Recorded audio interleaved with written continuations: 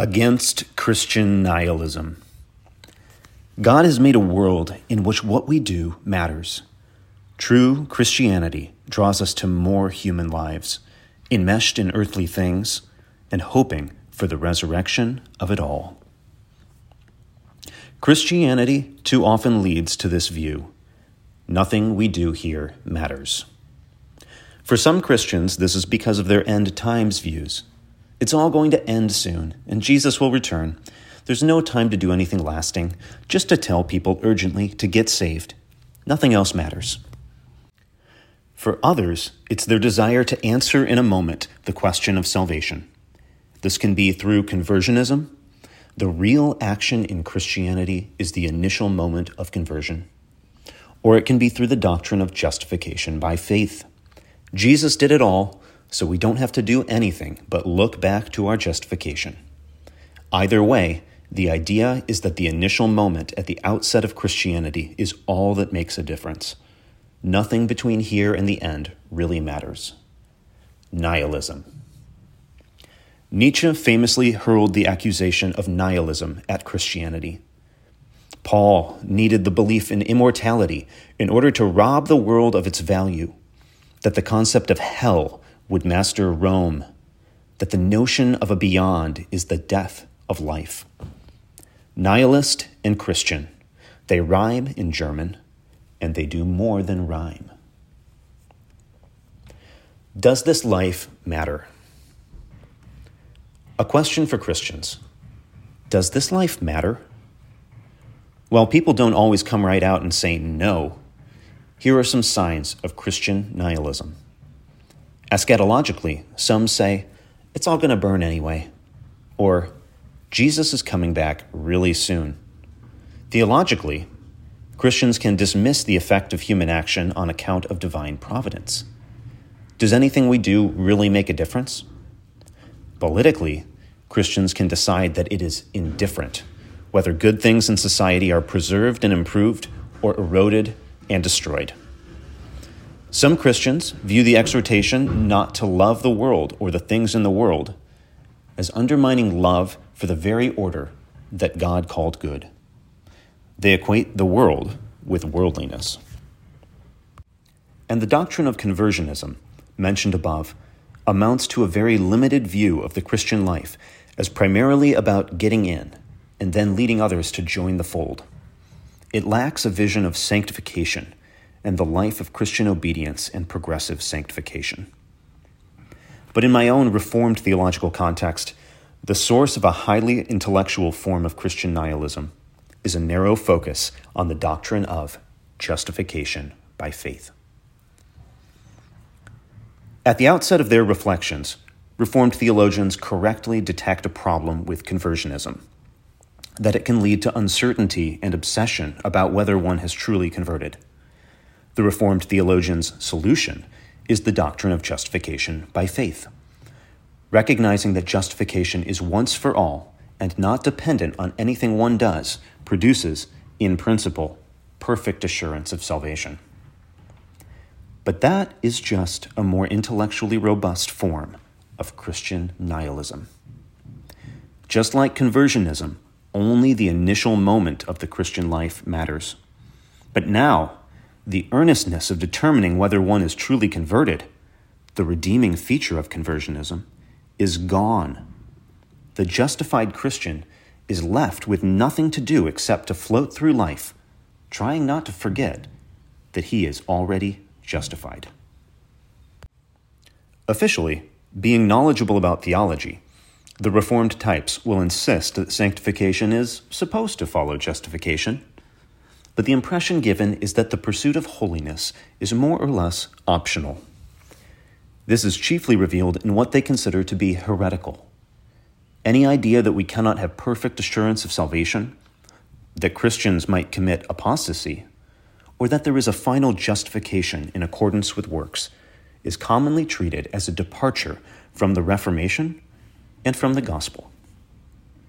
In one radical example, a professor argued that any exhortation making use of the third use of the law needs to be followed up with a gospel promise that Jesus already did that for us. so that no Christian would feel bad about failing to live a holy life. But the logical conclusion of this teaching is that nothing we do here matters. Protestant anti-nihilism. True Reformed theology opposes this nihilism. From the first, John Calvin argued that knowledge of whether one was justified by faith or elect could only be obtained on the basis of the evidence of a life of good works, Christian perseverance, and fruit-bearing. You shall know them by their fruits. While the Reformed did promise assurance of salvation as a real possibility, this promise was always tempered by the equally real possibility of apostasy by professing Christians, and the impossibility of knowledge of the hidden divine decree. This meant that, in practice, the difference between Catholic and Protestant doctrines of justification was not infinite, as contemporary Protestants sometimes allege. Eucharistic theology was the point on which there was deepest division. Yet many contemporary Protestants draw the distinction between Christianity and all other religions by way of the contrast between justification by works and justification by faith. On this telling, in all other religions, people work their way toward God, justification by works. But in the Christian religion, God gifts salvation apart from works. But this common Protestant account draws too sharp a distinction between works and faith, suggesting that Christianity leaves the life of good works as an optional addition to a salvation that costs us nothing. The Apostle Paul, on the contrary, speaks of us filling up what is lacking in the sufferings of Christ. He writes in Romans that we are fellow heirs with Christ, provided we suffer with him, in order that we may also be glorified with him. Even if you, as I do, distinguish the necessity of suffering as a condition of salvation from its merit, suffering and good works are not optional for the Christian, but necessary. Francis Turretin captured this by arguing that good works were not the grounds, but the way and means of salvation, and a necessary way and means. What Jesus did for us, we must imitate as a condition of salvation. Obedience and the life of good works are not optional, but obligatory. The penultimate things. The most trenchant critique of Protestant Christian nihilism is the one Bonhoeffer mounted in his critique of cheap grace. The Lutheran Church had strongly taught that justification by faith is all that matters. To insist on a life of obedience was legalism. What is more, this teaching had the political implication of a two kingdoms doctrine that left the secular realm alone, staying out of politics completely. Yet as Hitler came to power, the mainstream German Lutheran Church refrained from commenting or intervening out of adherence to this principle. From a Nazi prison, Bonhoeffer articulated what was so wrong about this approach. The Christian thinks that the only things that matter are ultimate things, like whether you're saved or not, justified or not, and the spiritual things of the future kingdom of God. Everything in between is a potential source of idolatry or legalism. If we think that some form of secular human action is necessary, that merely shows that we are trying to work our way to God, instead of confessing our total human inability and sinfulness. These in-between things Bonhoeffer calls the penultimate things. He agrees, yes, that these are not the ultimate things, but they are not for that reason nothing.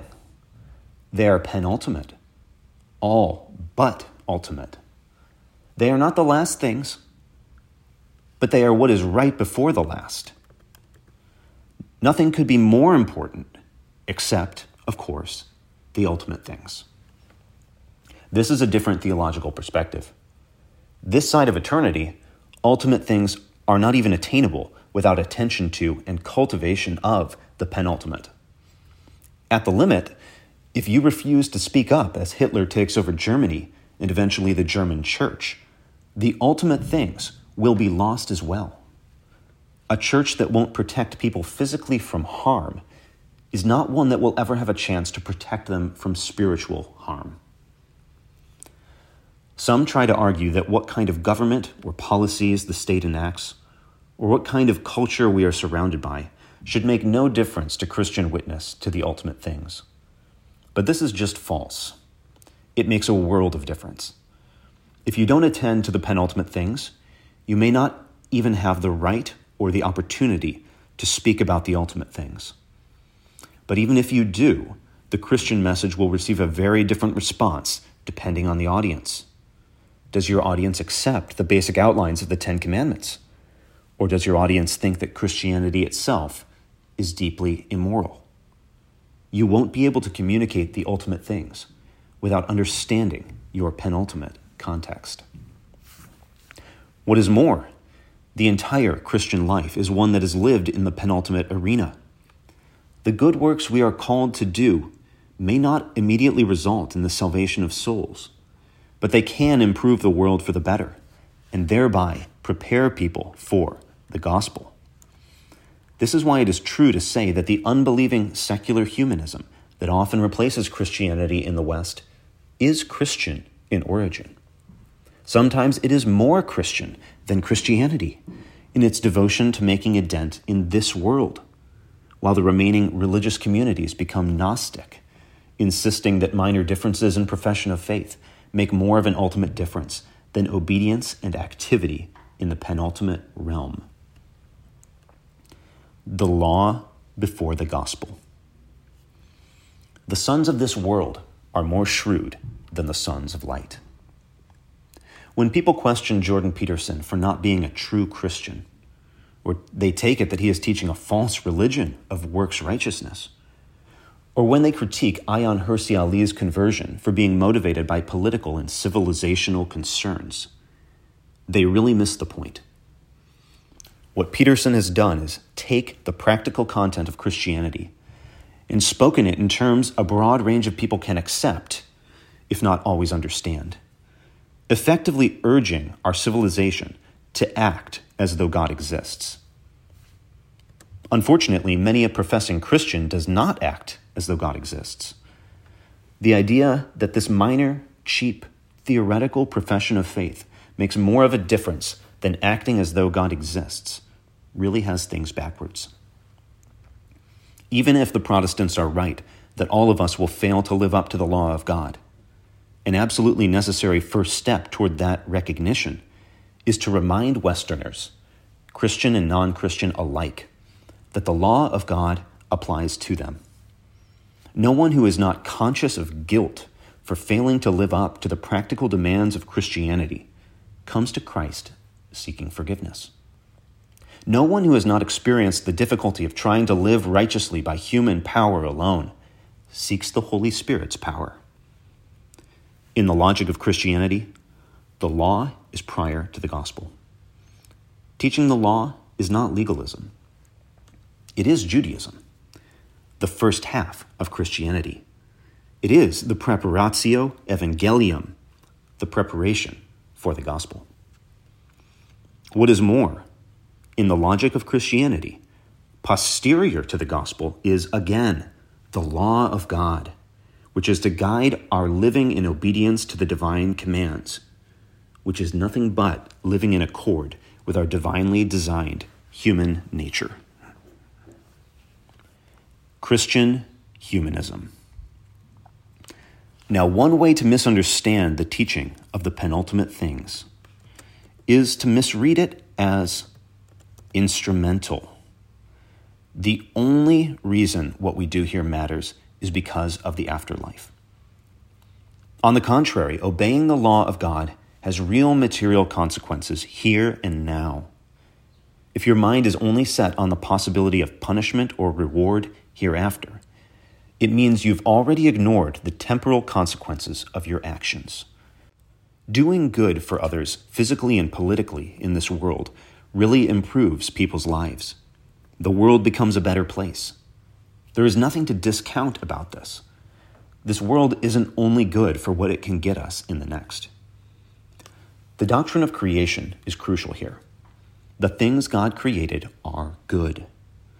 The Christian who can't see that is less of a human for that fact. The heathen who enjoys the physical creation is more honoring to God than the Puritan who doesn't. This also means that Christians are absolutely incorrect to say that without God, nihilism is inevitable. On the contrary, non-Christians of all stripes can and should find meaning and goodness in this world. That meaning and goodness is a pointer to the divine, even if not all follow the trail. Christians who use the above apologetic line betray their own alienation from the created order and Christian nihilism. Our apology for Christian faith should move from the goodness and meaningfulness of created life to the reality of our Creator and the human desire that created life continue beyond death, the desire for resurrection. Idolatry of created things and indulgence in cheap pleasure is a real human temptation. It is true.